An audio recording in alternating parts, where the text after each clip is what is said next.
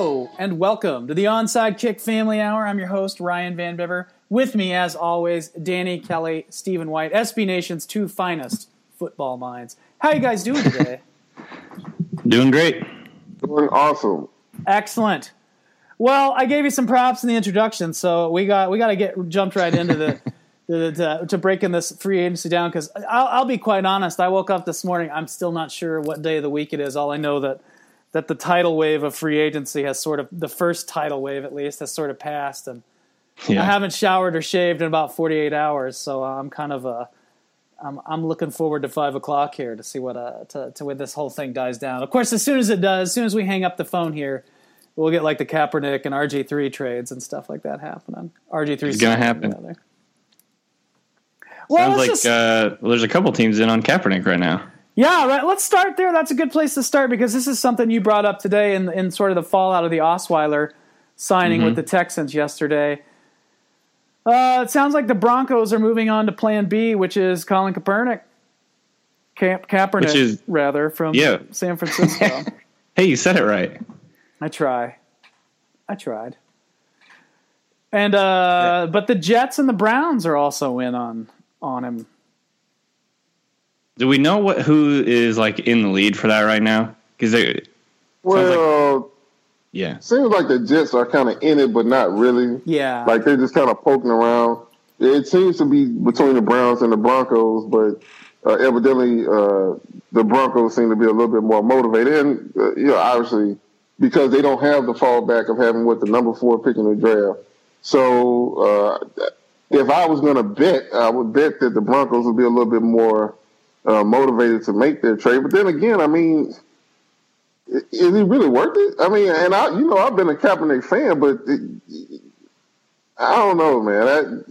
I'm still smarting over them letting Osweiler leave yesterday, and I know that John Elway's a little upset, and he's kind of sounding like a guilty lover now. Yeah, but look, you had to believe that they really thought they were going to be able to retain his services. And so trying to trade for Kaepernick after the year Kaepernick had last year seems to be a little bit of desperation. Yeah. So I don't know, but I guess you got to do something. Your number 1 and your number 2 going out. Yeah. Well, and where's I guess, how much faith do you have in this guy to come into Gary Kubiak's offense and be, and sort of find a new life and find his footing again in the NFL? I mean, I think he's a talented quarterback, but I think, it's going to take some work to get him back to that level. Well, I think in a lot of ways, kind of some of the things that they did with Peyton after he came back showed you that maybe Kaepernick can be okay there. You kind of make everything simpler. You move the pocket a little bit, which Kubiak has normally done until he got here with Peyton, and obviously for obvious reasons he couldn't do it as much. But he even had a couple of rollouts and bootlegs for Peyton in the playoffs. And so if you do a little bit more of that and a little bit less of the true 7-step drop stuff, I think you give him a chance. And look, that's going to be different from what he did in San Francisco with what's the coach that went to Michigan? Harbaugh.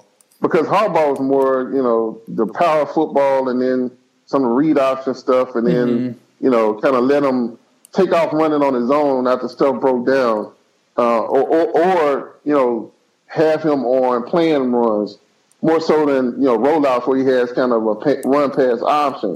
So he's still going to have to adjust a little bit, but I think Kubiak, his offense can really showcase an athletic guy and kind of take some of the pressure off of him having to be that classic 7-step drop guy. Yeah. So I think it's a good fit.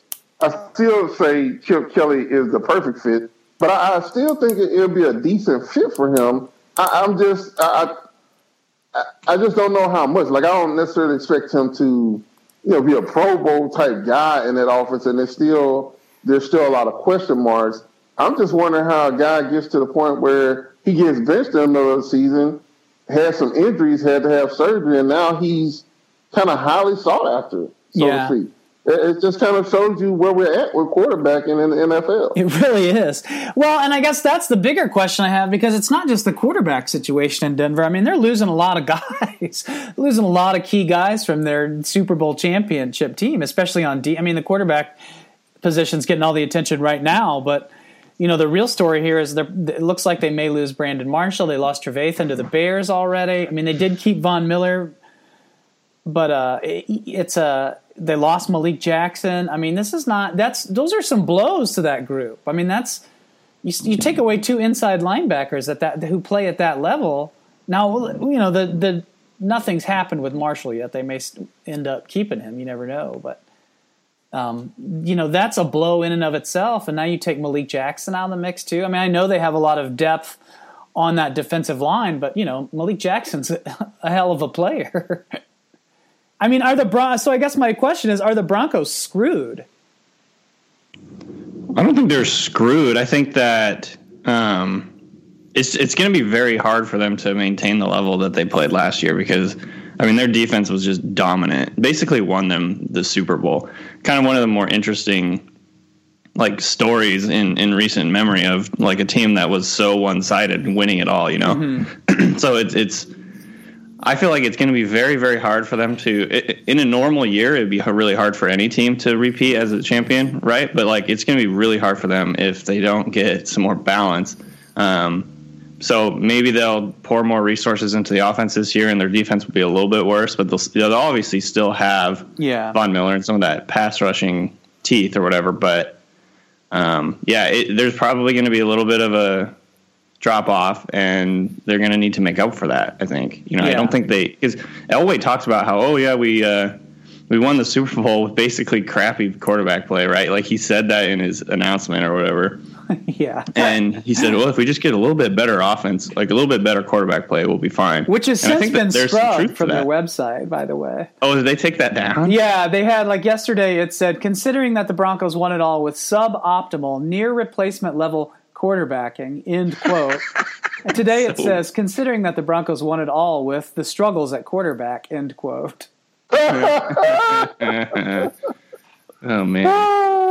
That was just written in anger too. It's funny. That's what killed me about the whole thing. It's just Elway came out yesterday, and it wasn't the usual stuff. Well, we're sorry to see him go. We tried to keep him. We were hopeful. He's blah pissed. Blah blah. Yeah, there was this sour grapes, scorched earth, bad breakup sort of thing, man. I mean, it really was terrible. I mean, come on now. You just offered this guy $16 million a year, and you really didn't want him? Well, we want guys who want to be here. No, you want guys who want to be here at your price, which is fine. But say that. Don't act like now. Well, we didn't really want his ass anyway. Yeah, if he'd have said yes yesterday, I'm so sure John Elway would have sat across him you know what? I was going to give you this money, but after all, I don't really think you want to be here, so I'm going to change my mind. I mean, come on, man. Come on, man. It really was you can't be like that. And look, he's right about the quarterback play, but you just won a Super Bowl. How do you? I mean, he didn't just shit on Osweiler with that statement. He also kicked Peyton, who had all these great things to say about.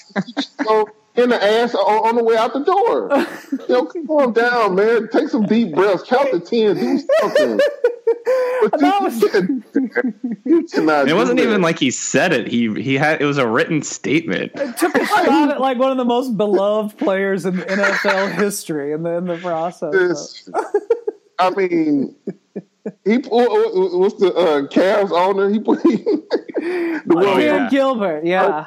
I'm surprised he on Twitter yesterday and pull a Dan Gilbert. Shit. I mean, that's really the level of petty he was at yesterday. That's funny. And I understand, man. You're mad, and now you're a franchise that you was hoping to kind of keep together and maybe make another run next year. You don't have a quarterback, which is suboptimal. But you can't go off like that, man. Wrote this shit down. Probably wrote this shit down. Angry as hell, too. That's all fucked up. They can't even see how see it so they can type it up. Oh, man. Yeah, go look up Chris Law on Twitter. He's got that quote from the website that really just sums it all up, man. It's just... And he's the producer for the Rich Eisen show, but it's hilarious shit, man. Hey, okay, I want to stay in the AFC West for a minute because I think that I don't like to get into the contract numbers themselves for free agency because I think that's kind of like, well, whatever, players are going to get what they can get and teams are going to pay what they're going to pay. And we can judge the numbers later on in the end. But, I want to say that I think that I'm pretty impressed with what the Raiders have done in free agency so far. I woke up to the Sean Smith news first thing this morning. And then, they signed Kelechi Osemele to play guard on, I think they agreed in principle to the deal, and that was one of those Tuesday things. But those are two pretty good free agent moves. I mean, cost aside, that gives them a number one cornerback or gives them a top cornerback as opposed to, where they kind of had to fill in with David Amerson last year as their best guy who took over for DJ Hayden. And then, now you've got an interior line of Osemele, Hudson, and I can't think of the other guy's name right now. But it's one hell of an interior offensive line, which is not only big for their running game, but that's a nice little thing for a quarterback like Derek Carr, too, to have a pocket like that to work in. Like Gabe Jackson? Gabe Jackson. There we go. Is he going to play inside, or is he going to play on the tackle? Do you know? I don't know yet. It sounds like, I think it might kind of depend on what happens with Donald Penn, too. But, right. But, I think those are good moves. And I'm not used to credit where credit is due because I'll tell you, as an NFL media person for a few years now, the Raiders are always an easy heel. But this is not an easy heel time for the Raiders anymore. The world's changing, man. They've got some talent, yeah. On defense, on offense, they got a quarterback, which is hugely important. They're making some moves. It's actually going to be really interesting because they kind of felt like they were close last year. 7-9. They kind of faded. Yeah, they faded a little bit, but they could challenge this year. It's especially if they get a little bit better run game going. I think they could do that with some of the improvements they've made on the offensive line. Mm-hmm. Derek Carr's obviously has the potential to kind of break out as a superstar, I think. And they got some good receivers. Yeah, it's interesting. I like the Bruce Irvin addition, too. It'll be really interesting to see how they use him in their defense. Yeah. Because he was kind of, I don't know if, underutilized is the right word in Seattle's defense, but they didn't really let him pass rush all that much. And so it'll be interesting to see if they allow him to do that a little bit more and if he kind of breaks out in that way, because he was more of like a base Sam, and then they rush him on nickel downs and stuff like that on third downs. Uh-huh. But if they use him more as a pass rusher, it'll be interesting to see if he can kind of break out too. Yeah, I think they're paying him like a pass rusher. So yeah, they really are. It's a fairly sizable contract, but they're a team in a situation too where they had a lot of cap space, and they were also one of those teams. I think there were a couple of them. But they had to kind of spin bigger this year because they were under that threshold. Yeah, they were under that 3-year floor under the terms of the collective bargaining agreement. Well, that's why Bruce Irvin, I think I heard, has a $12 million cap hit in the first year, so they're kind of getting it out of the way. Mm-hmm. That's just a way to get over the floor, and then he'll be a little bit cheaper as his contract goes on. Yeah. What other teams? I wanted to get your guys' opinions. What other teams are you optimistic about based on what we've seen in free agency so far? The Giants are making some moves. I want to hear what Steven has to say about the Olivier Vernon thing. He laughs. Well, here's the thing. Okay, so you have to talk about both teams, right? First of all, for the Dolphins, I don't really understand what the fuck they're doing. No. I'll just be quite honest. And a lot of times I try not to necessarily interject myself into the conversation, just because I don't feel like hearing fans, first day of free agency, everybody's hyped. Yeah. And, if a guy leaves, we don't need his ass anyway. If a guy comes, he's the greatest thing since sliced bread. So, but the thing that was missing from the conversation after Mario Williams signed is the fact that Mario Williams and Cameron Wake are both left defensive end. Mm-hmm. And pretty much left defensive end only. That's what they've played. That's what they do play. That's what they're going to play. I guess they could, in theory, move Cam Wake over to the other side, but that's not what he's done. And there's no guarantees that he will be effective over there. look, Olivier Vernon should have been a success story for them. Yeah. They drafted the other kid up high, but got him, I think, in the same year, and ended up outplaying the first round pick, and ends up going all the way up to starter, playing well, getting a lot of pressure, even a lot more pressure than sacks. But it was a rough year last year. But I mean, that dude brings it. And he brings it as a run defender. He brings it as a pass rusher. He's 25 years old. How in the fuck do you pick Mario Williams over him? I just don't understand it. This is like the dumbest shit I've ever heard of. Yeah. So I don't care that Mario Williams, of course he was cheaper because he's the lesser talent and he has the less upside. So of course he's cheaper. But who's going to play right defensive end for you now? The guy that maybe some people thought may go over there was Shelby. And now he's gone. He's signed somewhere else today. So, you got two old-ass left defensive ends and not a whole lot to show for it and no right defensive end. Great job there, Mike Tannenbaum. You're doing a great job so far. Heck of a job, Tanny. Yeah, for real. I mean, and look, Mike Tannenbaum signed me to my contract up with the Jets. I don't have any problem with him, but this was dumb as fuck. I mean, there's really no other way to put it. I know people will spin it differently than that, but unless and until they replace Olivier Vernon with an actual right defensive end, I'm going to stick with it was dumb as fuck. Okay? Yeah. So for the Giants, it's a great move. What's the one thing they've been missing? Pass rush. Of course, last year that was because of JPP's injury.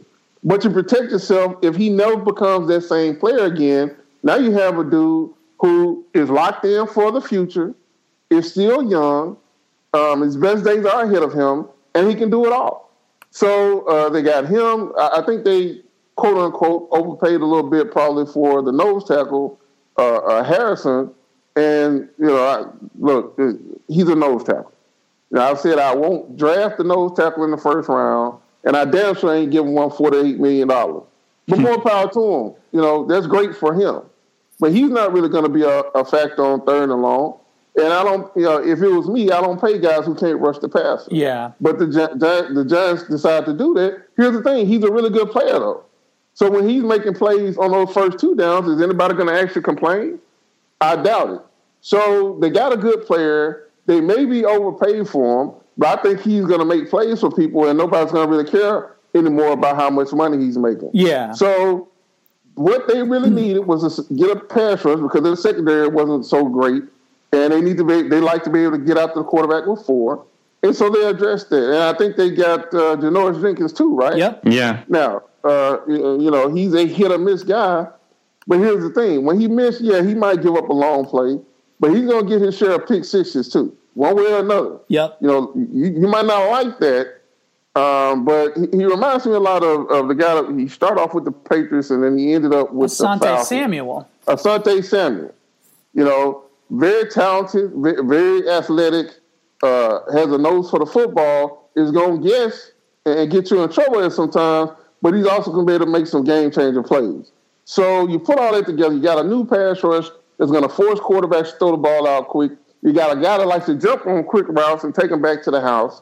I think they did a great job on defense, kind of retooling who their defense can be now. Yeah. And so now that side of the ball won't be as much as a liability as they have been here lately.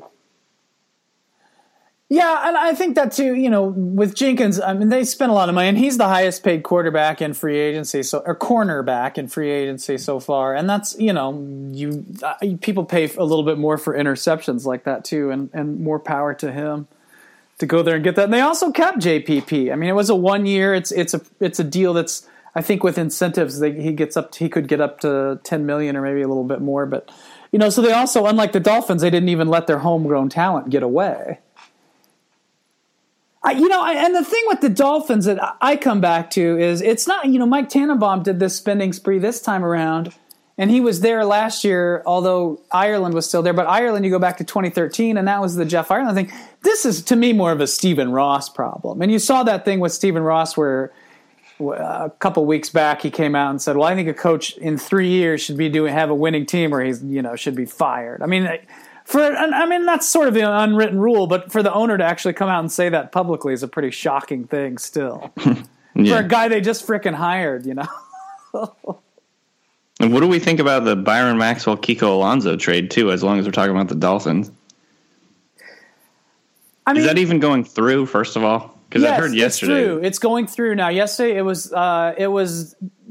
looked like it was DOA for a little bit because of a shoulder injury. I mean, I guess the report from Ed Werder at ESPN was that he got down there. Maxwell couldn't even do the bench press in the physical that they gave him. Jeez. Because of a shoulder injury he suffered late in the season. But the Dolphins doctors checked him out, and then they went ahead and finalized the trade yesterday. So he's there with his – I mean, he's got a pretty big cap hit from that deal with the Eagles he signed last year. Now, if they'll restructure it, I'm sure they will. We haven't seen that yet. But that, to me, comes back to the same thing with the Olivier Vernon. Had they not gone on that spending spree like they did in 2013, they could have kept Sean Smith. And now you look at Sean Smith, who was, one of the better corners available in free agency this year, went to the Chiefs after he left the Dolphins, and was a solid corner for the Chiefs. Mm-hmm. Yeah. I mean, they had I think last year they had $21 million in dead cap space left over from that 2013 spending spree. So you can just imagine what it's going to be like, from a few years from now when you're going back to this spending spree and last year's spending spree. Yeah. And they'll still be chasing the Patriots. All right, Danny, your take. We mentioned the Giants and the Dolphins. Who's another team that has stood out to you, either for good or bad things so far in free agency? Well, let me obviously you got to talk about the Jaguars. They've made some moves. They got Malik Jackson, yes, they did. Which is they spent a lot, obviously, for him. And I don't really know. I think he's a really good player and everything, but is he the highest paid defensive lineman or one of the highest paid defensive ends anyway in the NFL now? And so that's just kind of an interesting one. But they are on paper putting some interesting things together with Malik Jackson. They'll have Dante Fowler back next year. I think he's the third highest now in the wake of the Olivier Vernon signing. Oh, yeah, that's true. For defensive linemen. Yeah. And then like J.J. Watt, I guess. Or Sue. Sue is number one. Sue's interior. I don't know. Regardless, it was a lot. Somewhere up there. So it was really interesting that they did that. And then, they re-signed Mercedes Lewis, which was kind of an under, a little lower. But they've been in a lot of stuff too. I think they were in for Bruce Irvin. They didn't get that one. They were in for Vernon. They didn't get that one. So they're trying to make some moves. So I bet you they'll make a lot more moves. And they also got Deshaun Gibson, which is an interesting one for them because they've been having issues with the secondary. I think they need a good safety or two, and that should be something to watch next year. Because I think just based on watching the Seahawks defense, having a good free safety is pretty key for what the Seahawks do. And so I'm sure that, Gus Bradley's trying to get some sort of, something close to Earl Thomas as much as he can in his defense. And so that'll be really interesting to see what happens there. So I think what they've done is pretty cool. They had them like $90 million to spend. So I'm sure they're going to, make a few more moves here before it's all said and done. Oh, they also got Chris Ivory, which is interesting. For $32 million. Yeah. I mean, it's like he and again, he's kind of like the Marshawn Lynch clone or whatever, maybe like poor man's clone. And so him and TJ Yeldon are going to be interesting. And they still have Denard Robinson. So I don't know. What they've done is pretty cool, I think, but just kind of depends on what they get out of Malik Jackson, because they spent so much on him. Yeah. Now Malik Jackson, though, the contract, big contract or whatever. He'll produce. He doesn't seem like a guy that's not going to produce. He's the real deal. He's a really talented defensive lineman. Yeah, he's definitely really good. I think there's a question of like actual sack numbers that he's produced, but I think he's a really, really good player, and it'll be interesting to see him go into that defense versus playing in the 3-4 in Denver, to see how they utilize him there with like kind of like their version of Michael Bennett or something like that. I think that's kind of probably how they envision him. Yeah, that's exactly who he's going to be for them. Malik Jackson went to Tennessee, So I'm very familiar with his game, and he was in a 4-3 there. And even there, he started off as defensive end, and then he eventually got moved inside because we just were terrible on defense under Derek Dooley's sorry ass. And so he ended up being for his benefit because he'd always just been a defensive end. But playing inside showed his versatility. Now, I was actually a little bit wary of him going to a 3-4 initially because, he's a big, strong kid and all that, but he was an edge guy. He'd always been an edge guy, so I wasn't sure if he was going to be with that whole, two-gap and shit. And really and truly, that really wasn't his deal, which is why, he kind of was more of a situational guy up until last year. But then you get Wade Phillips in there, and then you got these guys more so than just sitting there taking on double teams. They're doing a lot more stunning and stuff like that, and they really let him go when it came to pass rush stuff. I'd expect to see him a lot more inside than outside, quite honestly. They'll probably play him a defensive end on rundowns, kind of like they do with Michael Bennett. But then they're going to stick him inside all over the place and just let him kill guards all day long. Mm-hmm. And then if this kid, Dante Fowler Jr. really comes along, and you can stick those two guys beside each other, kind of like you do with Michael Bennett and what's his face from the Lions, who's there now, and with Averill. Yeah, let Dante Fowler come screaming off the edge, and you got excuse me, Malik Jackson in a wide 3 or 4 eye and put really stress in that guard. They can finally actually kind of simulate what they were doing out in Seattle. So I'm excited to see how he fits there, quite honestly, because I think that he's probably even better than people think, just because of having been in a 3-4 when really and truly initially he really wasn't a 3-4 guy, and still found a way to make it work, still found a way to be very productive once you got Phillips in there, he really took off. I think putting him back in a 4-3 now, where he's going to be able to move around a lot and really be on the edge, his best days are definitely ahead of him. Yeah. And the Jaguars are in a situation, too, where they really, there's some pressure on them this year, too. They have to kind of, if you follow Jags Twitter at all, and why wouldn't you follow Jags Twitter, I guess is my question for you then. Then you know that, there were a lot of people ready to just have Gus Bradley's head on a platter after this season. So what'd they do? They extended him. Yeah, so there's definitely some pressure in Jacksonville to get it done. I will say this, the highlight of free agency yesterday was Uncle Chaps.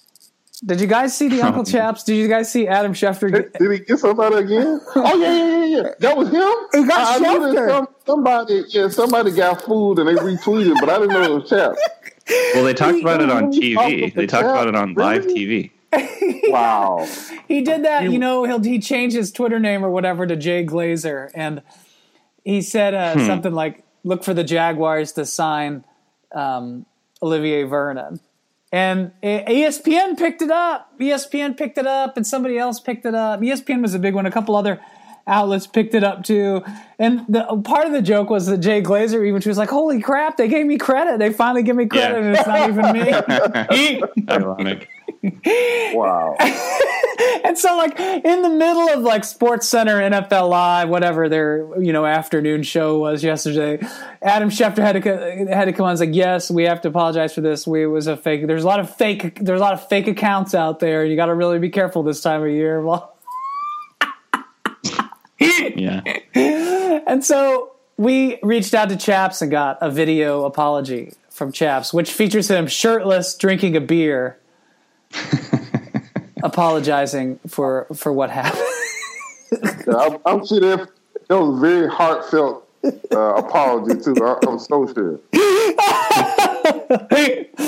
Yeah, it was pretty great. It was a great moment. It was one of the better moments in television history, recent television history, I'll have to say, or at least for maybe Sports Center television history. But I did enjoy that. That was a nice highlight in a long ass day yesterday.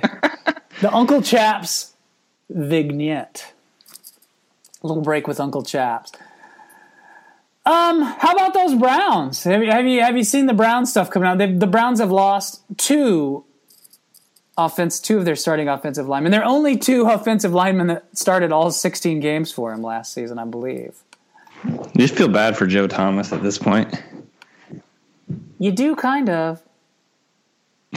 And did you hear the thing with the this is an interesting little insight into maybe, now we'll see, there's a lot left to play out, but with the Mitchell Schwartz, their right tackle, they yanked his offer or something? Yeah, and the word was like from agents, and this was a lot of like those insiders were tweeting about it yesterday, but it was like hearing that the Browns are very hard to deal with, hearing that the Browns are almost impossible to negotiate with. So they start ripping them a new one. Yeah.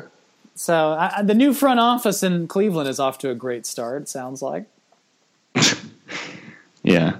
And I don't know the details, so I won't get too far into it, but it sounds like the Browns front office is going to have its own little set of headlines in the near future with if there's some stuff that comes out around the Alex Shine thing, or whatever. I think that's his name. So I haven't heard about that one yet. Shiner, rather, but yeah, well, I think you will pretty soon. So stay tuned for that. But yeah, more fun out of the Cleveland front office.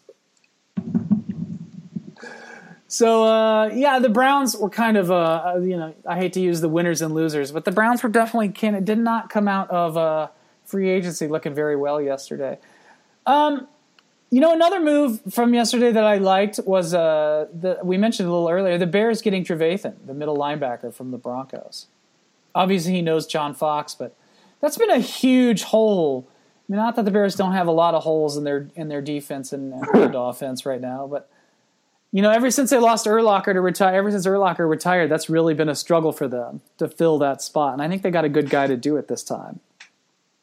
Or am I wrong? Am I misreading that?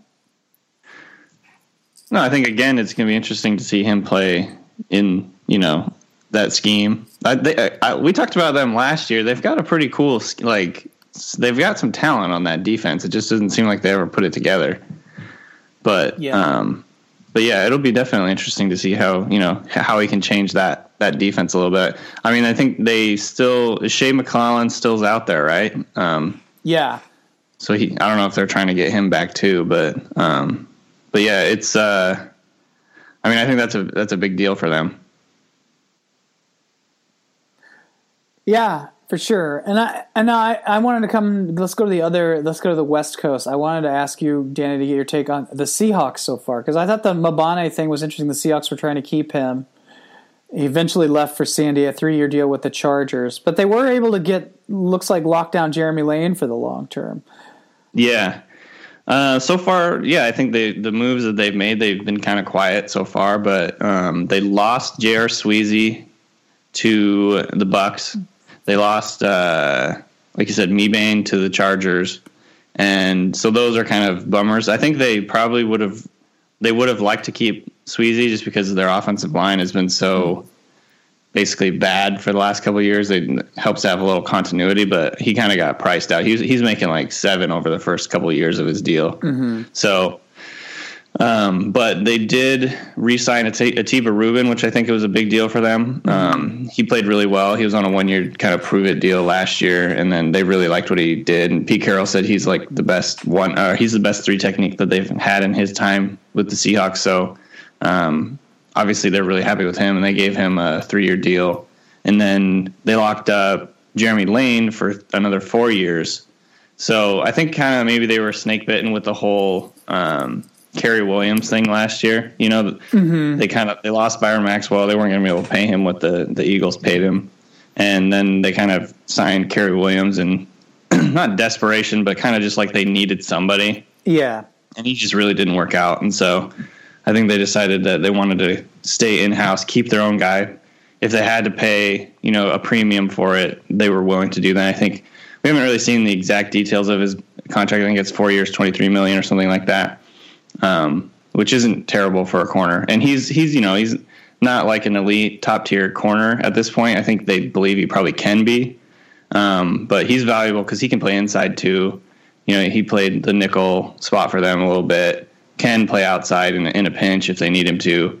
And, he's also a really good special teams guy.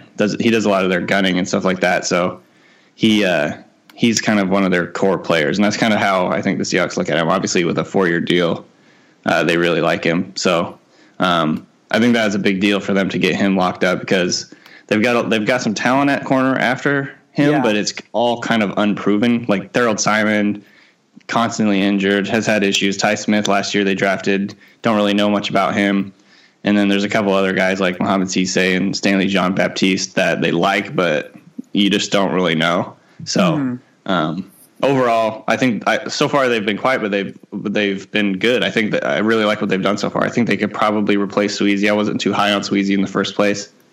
And they have Mark Lewinsky kind of, penciled in at his spot.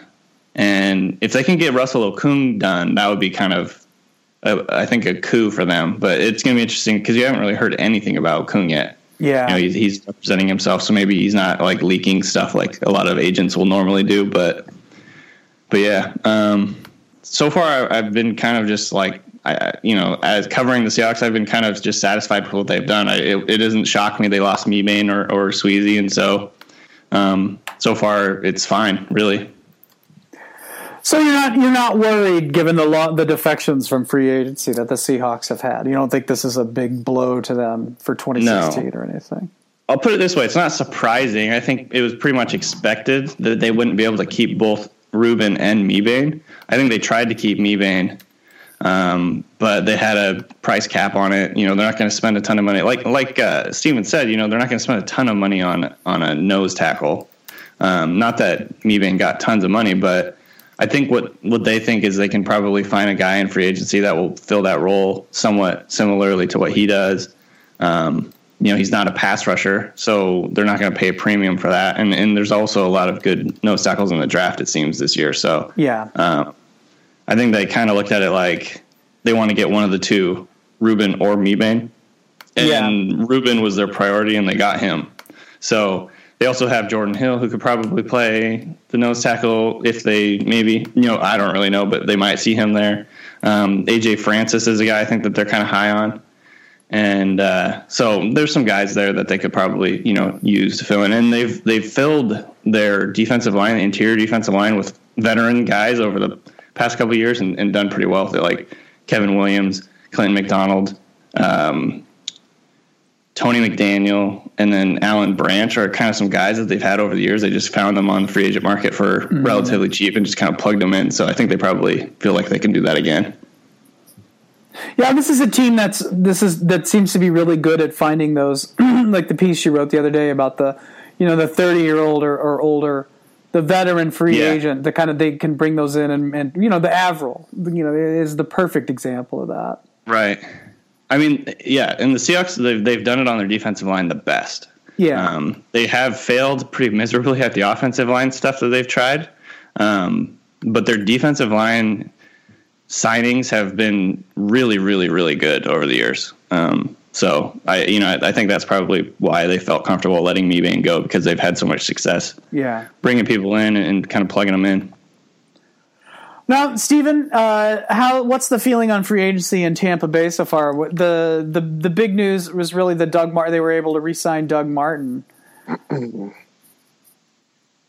re-signed Doug Martin, and then as Danny alluded to, they got J.R. Sweezy as well. Mm-hmm.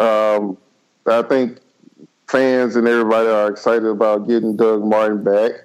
But he probably got a little overpaid, just to be honest with you. In this era of supposedly devaluing running backs, he split time a lot of times last year with Charles Sims. Yeah. And he still gets, I think, close to $7 million a year. But he's a fan favorite, and rightfully so. Has that, really rough running style, especially for a guy his size. And just, for somebody so small, packs a really big punch. So I think it was good for both sides, because I don't think Doug would have had the kind of year he had anywhere else. And at the same time, the Bucs really needed him to have that kind of year last year to take the pressure off of Jameis Winston, and they will need him to have those kind of years going forward to continue to take the pressure off the quarterback. So, it's smart for both sides. I think the Sweezy thing. Has he ever played left guard? Danny, I wasn't sure. I hadn't looked it up yet. I thought it was a right guard. He's primarily, overwhelmingly been a right guard. He might have. I can't. I'm trying to remember if, like, in his first year he played a little bit, but I think pretty much just right guard his whole career. Right, which doesn't.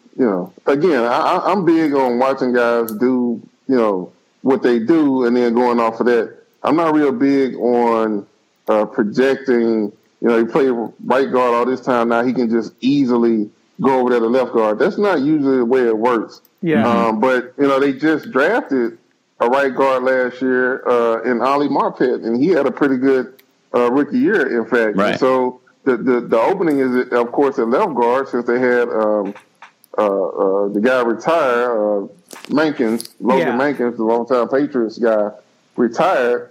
So somebody's going to have to play left guard, probably somebody who's not really played a whole lot of left guard. So we'll see how that works out. It maybe works out, maybe it doesn't, but we'll see. But the interesting thing is that they didn't get into the defensive ends they were targeting. Then obviously we talked about this for a while. The Bucs haven't had a double-digit sack guy since Simeon Rice. Literally, that's not a joke. That's literal. They haven't had a double-digit sack guy since Simeon Rice, and so they need help on the defensive line. Olivier Vernon would have looked great in a Bucs uniform. Only would have had to move a few hours up the road. They couldn't even get Charles Johnson, who they had in the building, for double the money that the Panthers were offering. Yeah. So, and then of course they didn't get Mario Williams either. So they kind of came away empty-handed on a position that they pretty much needed to address. Maybe you didn't have to get an aging Charles Johnson or an aging Mario Williams, but damn, man, you can't even get Olivier Vernon. I know it's a lot of money, but you got a lot of money to spend, as far as I can tell. And shit, that defense definitely needs it. Yeah. So I think they still have to kind of come away disappointed that they weren't able to pick up on those top-tier defensive ends. I think they're still kind of looking into what's the kid from the Giants? Robert Ayers. Robert Ayers, and he's a Tennessee guy too, so I should have known his name. But evidently he's looking for 10 a year, which I think is absurd, even though he had a real good year last year. And hey, if somebody's willing to give it to him, more power to you. Yeah. But I'm not sure if he's going to get what he's looking for there. But obviously, the guys that they look at now in free agency, probably the expectations are going to be set a lot lower. So I think they have to be a little bit disappointed not coming away with any of those guys at the beginning of free agency. But, they're picking high in the draft again, so maybe they'll get their guy there. Yeah. Where do they pick? What do they pick in the draft? What do you know off the top of your head? Ninth? So they have a top 10 pick. So, I mean, there's definitely defensive guys around there. Yeah, this is a good year for defensive linemen anyway. Mm-hmm. So it's just about, hopefully they'll pick the right guy. Yeah, well, that's always the trick. What else has stood out to you guys in free agency? Well, the Steelers got Ladarius Green. I thought that was pretty interesting. That's kind of just a one-off. I think that he'll fit really well in that. It's kind of the speed, athleticism, tight end thing. I'm excited to see the Steelers' offense next year. So that was one move that I thought was pretty cool. Yeah, I was thinking about that. You think about what they could do with him, in the middle, and then you've got Antonio Brown and Martavis Bryant, and right? Those guys you've got to defend on the outside. Whew. They're going to pass for a lot of yards.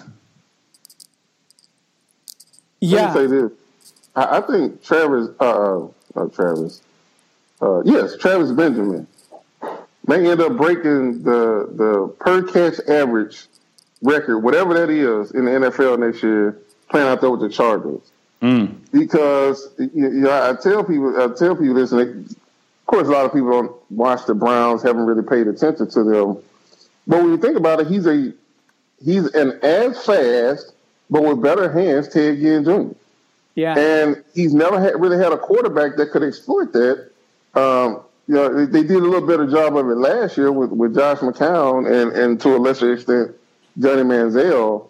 But if Phillip Rivers can stay healthy, man, he's gonna be chucking it up all day long to that guy. There ain't very many defensive backs on earth that can keep up with him. No. And you think, I mean, he's got, and they're trying to get Keenan Allen signed to a long-term deal. But, man, you got a healthy Keenan Allen on the outside there, too, in San Diego. That could be a hell of an offense. Melvin Gordon, if they get him kind of, back to expectations where they, had him in the draft this year. I mean, Benjamin had 966 yards last season with whatever mess the Cleveland Browns had at quarterback. And just to give you an idea of how bad it is for the Browns right now, here's Tashawn Gibson, who just signed with the Jaguars. Emphasis on former Brown safety Tashawn Gibson signing with the Jaguars, quote unquote. He wanted to start winning. That's why he left Cleveland for the Jaguars. What? Wow. Yikes. And he also said, this is his press conference today, it's as confusing to us as it is to fans in Cleveland. How do you lose 2 Pro Bowlers and a right tackle?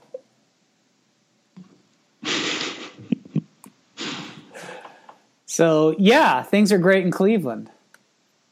Yeah. You know what? I mean, here's the thing, though.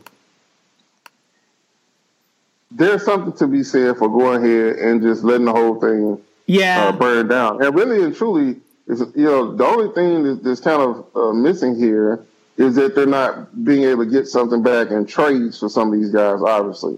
They're just kind of leaving on their own accord. But they may come back and get some compensatory picks, I think, for these guys that's leaving their free agency. So they'll get something back for some of these guys at least.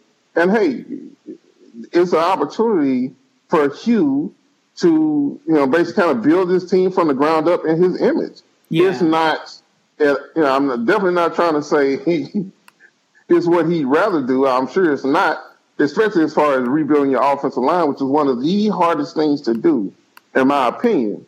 But, it could be a lot worse. They have a high draft pick this year. They have money to spend. He'll be able to kind of build that team exactly how he wants it to be. Now, rather than kind of playing with parts that some of which he probably didn't want, some of which probably didn't fit what he's looking for. So, it sucks. And if you're a Cleveland Browns fan and you already weren't winning and you lose some of these guys like Mitchell Schwartz, who never missed a play, I think, in his whole career in Cleveland, it's got to suck. But, on the other side, there's an upside to this. Yeah, you probably aren't going to contend next year, but you probably weren't going to anyway. But you can kind of start building the team, not just the talent-wise, but in the kind of guys you want, the kind of mentality you want in your locker room, and kind of build that team in your own image. And so Hugh has a huge opportunity here. Of course, I'm sure they've heard that all before in Cleveland, but I think with some of the right moves in the kind of like the second and third wave of free agency, and if they can hit on those top draft picks, they should be okay 2 or 3 years from now. Yeah. Yeah, and, Hugh did a good job with that offense. I mean, a lot of that came through the draft too, but, during his tenure in Cincinnati, I mean, the offensive line was always a pretty reliable unit for the Bengals under Hugh Jackson. So maybe that's something he can kind of recapture there in Cleveland. I mean, sometimes it is true. I mean, you got to burn it all down to build it up right again. So maybe that's what you're holding on to if you're a Cleveland fan today. But that's the thing too. I mean, it's March. The time to get upset and pissed off is October or November and December. I mean, it's. There's no team that's better at winning free agency than the Miami Dolphins every March, and how does that turn out for them? So it's Yeah, it is kind of funny how everybody cautions about trying to win the all season, but then when it's somebody like the Browns and it's pretty apparent that they're losing the all season, that people start freaking out. Those same exact people start freaking out. So. It's hard not to. I mean, I'll be the first to admit it. Yeah, I get it, but there's always, kind of the flip side to it. Yeah. Because when somebody leaves, no matter how good they are, there's always an opportunity for somebody else to come in and play well too. Yeah, for sure. It ain't like they were winning any kind of division with these guys in it. I'm just saying. And they're a long way from players. catching up to the Steelers and the Ravens and the Bengals. And they have a good pick in the draft. They can they can kind of retool from there. So yeah, it'll be interesting to see. I mean, and this is all too the other thing, and this is obviously the stuff we'll be talking about as the spring progresses. But you got to take all this in context with the draft too. I mean, what teams are doing now will have an effect on what they do in the draft come April, come the end of April when the draft happens. So that'll be interesting to see how those two things interplay through the off season as we get to that point. Speaking of the draft, I don't want to dwell on the draft too much because it's something we're really going to be hitting on through the late March, early April doldrums once the free agency excitement dies down. But Stephen, A'Shawn Robinson, he's not, much to my surprise, he is not actually 35 years old. Even though he does look a little bit like it. Are we sure? I mean, his long form birth certificate. I'm not sure. I'm still kind of. I don't know. Maybe he went to the same. Maybe his mom had the same OBGYN as Albert Pujos's, and they just where the birth certificates aren't quite living up to the mix. But it's an interesting guy. I mean, this is a guy that's talented, but still sort of difficult to project. Give us the overview of A'Shawn Robinson. Well, he's a guy that, first of all, he's actually bigger than he looks, which is crazy. You kind of look, and he looks like kind of a normal-sized guy until he walks by somebody who actually is a normal-sized guy. You're like, oh, my goodness. And so, he's big, he's tall, he's very strong. But, his technique as far as a pass rusher is lacking a little bit. He's a 3-4 interior guy at Alabama, so he was mostly called on to be a run stopper, and he was really good at that. Yeah. But of course, on the next level, you're going to need for him to be more than that. You're going to need for him to be able to pass rush at least a little bit, even if he's a 5 technique and a 3-4 on the next level. So I think he's athletic enough to do that. He ran like a 5.2 at the combine, which at the time when I wrote it hadn't happened yet. But I think he's more athletic than that for sure. I think he's can be more explosive than that when he really gets off the football. I think he can be as far as agile and agility laterally.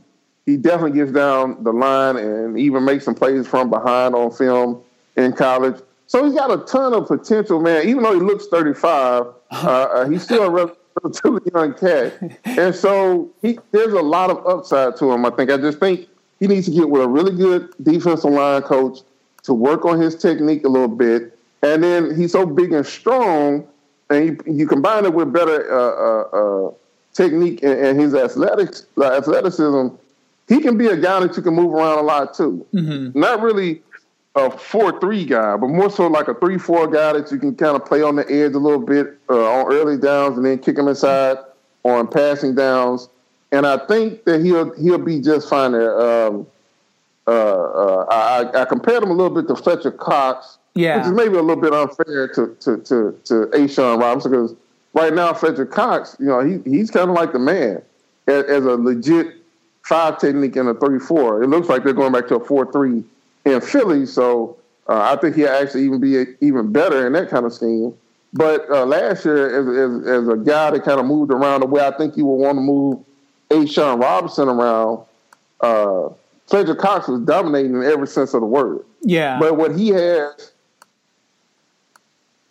that A'Shawn Robinson doesn't is a lot better technique when it comes to using his hands and being a pass rusher. Yeah. So if A'Shawn Robinson can get that, like if he's a hard worker and he really works at it and he gets himself some better pass rush moves, I'm not saying he could beat Fletcher Cox, but teams could use him in a similar fashion.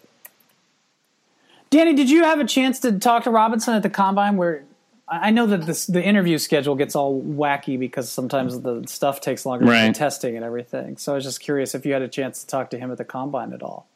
No, I didn't get a chance to talk to him personally. I spent a lot of time talking to the offensive linemen the first couple of days, and several of them mentioned him as like one of the hardest guys to block, though. So I think that's kind of that says a lot about him. Just when you hear some of the offensive linemen that he had to face, like giving him so much respect and talking about how good he is. So that was kind of that stood out to me for sure. Interesting. Wow, that's gonna be a guy to watch. And like I say, not to get too far ahead on draft stuff because we've got a shit ton more draft stuff coming down the pike, and we've still got a shit ton more free agency to get through. So, let's put a lot of our hot draft takes aside for a little bit here in the spring. Well, guys, we're coming up on an hour, and I don't want to bleed into any the inevitable Colin Kaepernick trade while we're still on the phone here. So it's gonna happen. Oh yeah, I guarantee you. Either it's gonna happen as soon as we hang up, or it's gonna happen at 6 o'clock as soon as everybody sits down to dinner or something like that. So yep. It's March, man. That's always the way shit happens. Well, guys, it's been a good podcast. I think it's a fitting good podcast for a fitting good free agency so far. So let's go and enjoy the rest of it. Sounds good to me. And we'll reconvene next week and talk a little more football.